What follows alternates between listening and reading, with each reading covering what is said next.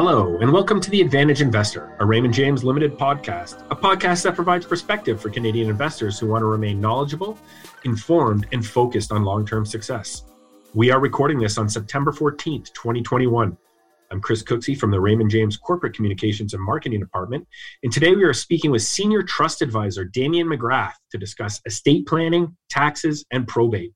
Now, Damian works for our sister company or one of our subsidiaries, Raymond James Trust Canada, supporting our advisors and their clients by helping ensure that all the bases are covered when it comes to estate planning.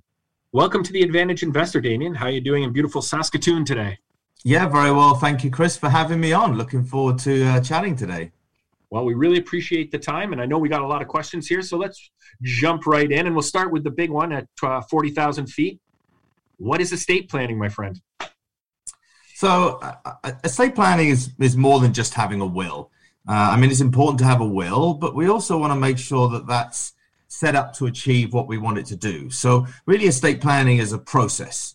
It needs to take into account the different types of assets that we have, how they might pass on death, what the practicalities of those assets and passing would be, also how those assets are owned and what the tax implications might be. So it's really taking a sort of, having a will to the next level and making sure it's having a plan. And I think it's a good thing to be doing at any age, to be looking at that.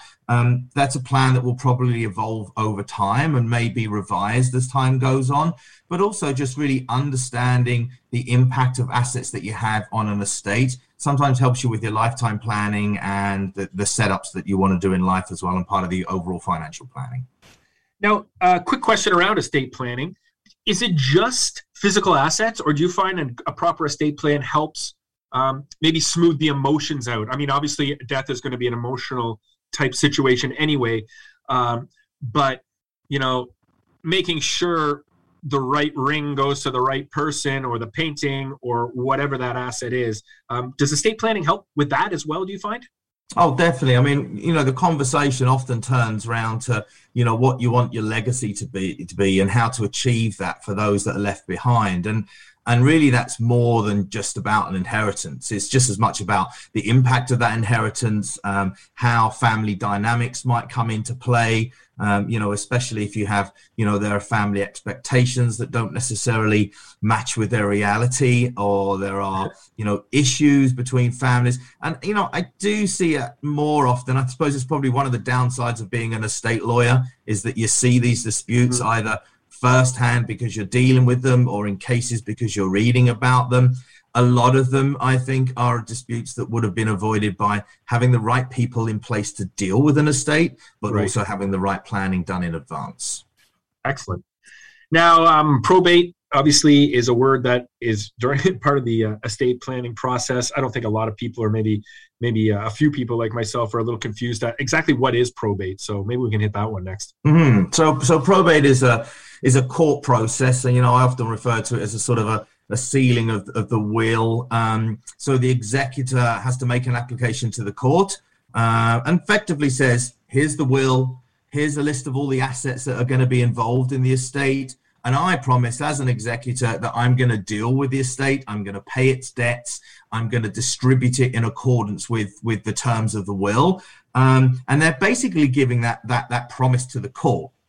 I think really a few reasons for having it. First of all, it's a bit of a protection for the executor, but really it's to allow the outside world to be able to deal with that executor. So if I'm a financial institution, or if I'm land titles, and I've got a person coming and saying, I'm the executor, I need to transfer this property into the estate, or could you please write a check to the estate account? I know that you've got the court authority and you've promised to the court that you're going to do that. I know that someone else isn't going to come along tomorrow with the same piece of paper and say, I'm the executor, can you transfer it to me, please? So, a lot of about it protection. You don't always need probate. It really is dependent on the assets that you have. Typically, if there's land, you're going to need probate because land titles are going to want to have that authority. If there are accounts at financial institutions, generally they're going to want probate unless they're very small amounts. For that very reason, it's that risk and that protection to make sure that they're dealing with the right person, and that person has promised to the court that they're going to do the right thing. Circle of trust thing, I guess. Yeah. And I suppose one of the big questions I get asked with probate is the costs and the process and the time. And it depends from province to province. Some provinces have very low probate costs. Some provinces have higher probate costs. So, BC will be 1.4. I think Ontario is 1.5. Alberta is very small. Saskatchewan's 0.7. So it does vary across. So there is that fee. It takes a bit of time sometimes for the probate process to go through. But it's often one of those mechanisms that has to happen in the state. Makes sense. Now, I've always found it sort of humorous that executor and executioner are awfully close in terms of words, but maybe you can just give us a little look at what it's like to be an executor. Yeah. I mean, I suppose if you had either of those jobs, they may be just as tough as each other. It's being an executor it's a thankless task, I think. It can take a very, very long time. There's a lot of work to do. It comes with personal responsibility, and you're always having to manage, the beneficiaries and dealing with all those outside parties. So, you sort of, when you're doing your estate planning, to actually put some real thought into who that executor is going to be, right. Is a real big deal, I think. Lots of factors to consider. Where is my executor? What's the location of my executor? If they're out of the province, might they have to file bonds with the courts? Or if they're out of Canada, how much of a problem is that going to cause? Do they really have the time to deal with it? Do they have the expertise? How old are they? What sort of skill sets? It's an adage now. I think people are saying it a lot. It's just not an honor to be appointed an executor. It's a burden. It's a responsibility. Yeah. And I guess too, does the person want the job? I remember hearing a story about someone who became the executor for his dad's estate, and while his brother and sister were out grieving, they were at the table sort of collecting receipts. And obviously I simplified the situation, but they really ended up feeling like they missed out on a part of the grieving process because their time was occupied by this sort of legal requirement they had either signed up for or were voluntold to do. Yeah, I think that's absolutely true, and I think I've seen that in the work I do. Working with Raymond James Trust, I'm can be appointed. Raymond James Trust can be appointed as an executor to do that role, and I have a lot of clients that are turning to that for that very reason. And I've also had executors that have come to the trust company and said, "Hey, I'm named the executor. I really don't want to do this job. Can you please help? Here's the box of papers. Here's the things we need to do." And I've genuinely had conversations with them, a month later, saying, just the feeling of having that weight taken off my shoulders has actually allowed me to grieve, allow me to process what's going on. And, knowing that all that stuff is going to get taken care of, is a real relief, because it is a stress. Right. Now, do you have any additional advice on how to choose one, the proper executor, or? Yeah, well, again, I think it's a case of, being mindful of what that job is going to look like. Sometimes, maybe an older person that's appointing their brother or sister. Well, that's great, but they're the same sort of age as you. How challenging is that going to be? Sometimes people don't have anybody else that they want to appoint as an executor, so they'll turn to a trust company. But even those that sort of have, children that can do it, how are those children going to get on? Am I going to name one of them? Or am I going to name 2 or 3 of them to try to work together? Is one going to end up doing more work than the other? Is there going to be some tension, involved between there, when someone doesn't pull their weight, or someone's doing all the work, or simply a sibling is in control of an estate? And unfortunately, I see it happen. And I think it rolls back round to what I said at the beginning about the whole idea of planning, is what that legacy is going to look like. And, I do want to make financial provision for family or for other generations. But what I don't want to do is see them fighting and falling apart after passing away. So having someone independent take care of all that, it's a real good appeal for a lot of clients. Excellent. Now, one of the favorite topics within investments is always taxes. So maybe you can just give us a quick overview on how taxes and how that works within a state. Mm-hmm. Yeah. So, the estate will pay taxes on your death. So, the taxes that are paid out of the estate. I suppose the simplest way of looking at it is as if you cashed in everything on the day that you died. So if you have, registered assets like an RRSP and you were to cash that in tomorrow, you're going to have a tax implication of that. It's almost practically as though you're having income for that full amount for the year. So you're going to be paying tax. So sometimes you're paying, 45, 48+% tax on that.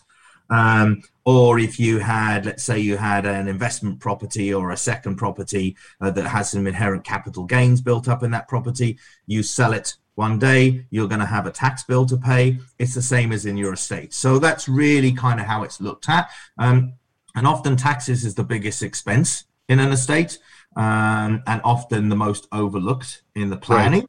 Right. And I think that comes round to, understanding what it's going to be and the impact that might have on the beneficiaries, but also knowing that it's the estate that has to pay those taxes. Right. And trying to plan around that. A lot of that planning comes in with perhaps beneficiary designations. Maybe I'm designating a certain person or a child as the beneficiary on a registered asset, an RRSP. I pass away. That asset passes to that child, but there's still a tax implication of that, and the estate has to pay the tax implication. Okay. So understanding how that works might make you review as to, well, actually, maybe I want to have that designation come into the estate. I can have everything come in. I can deal with all the taxes. Then I can have my inheritance and everything paid out after that. So it's certainly something to think about. You, I imagine, can help people minimize taxes when it comes to the estate, or as you said, at least position it in a way to make it more efficient. So how do you go about doing that? Yeah, I mean, there's also, you have conversations by taking into account, really looking at all the different assets and how they're held, as part of that planning process, and what would happen to them as they flow through the estate. There's ways of reducing taxes. If we could pass away without owning anything, then, we wouldn't have any real tax to pay. Sometimes there's conversations around gifting. I mean, that's difficult because you don't know what you're going to need and when you're going to need it. Sure. And sometimes you're having conversations around charitable donations in an estate. That can have an impact in reducing taxes as well, in the same way that it does in lifetime. And that's the interesting thing about estate planning. There isn't a one size fits all. Right. It's right. Very specific to what an individual's wishes and wants are, but also specific to how they have assets and how they're held.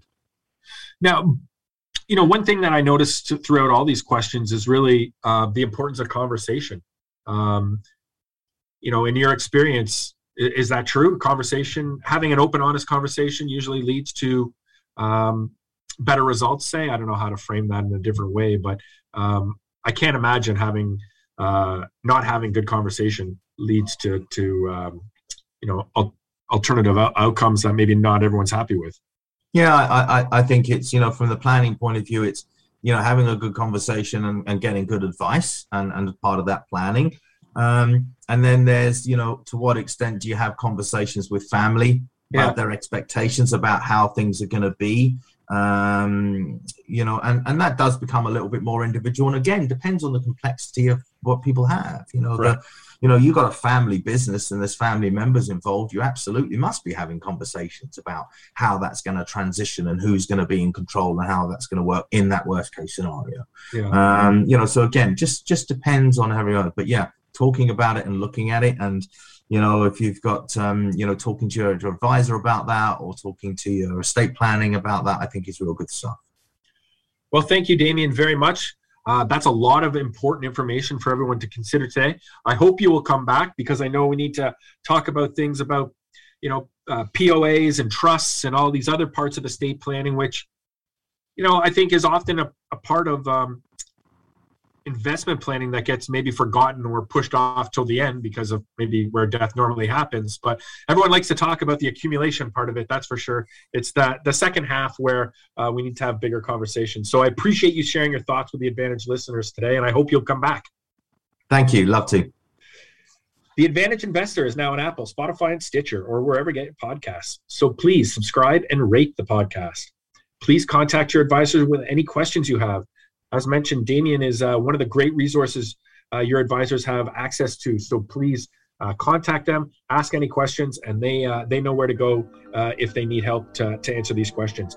And on behalf of Raymond James and the Advantage Investor Podcast, I want to thank you for taking the time to listen today. Until next time, stay well.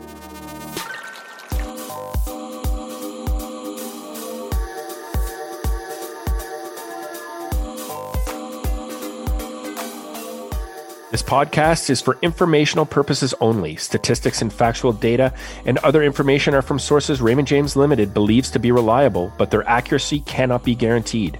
Information is furnished on the basis and understanding that Raymond James Limited is to be under no liability whatsoever in respect thereof. It is provided as a general source of information and should not be construed as an offer or solicitation for the sale or purchase of any product and should not be considered tax advice. Raymond James advisors are not tax advisors, and we recommend that clients seek independent advice from a professional advisor on tax-related matters. Securities-related products and services are offered through Raymond James Limited, member of the Canadian Investor Protection Fund. Insurance products and services are offered through Raymond James Financial Planning Limited, which is not a member of Canadian Investor Protection Fund.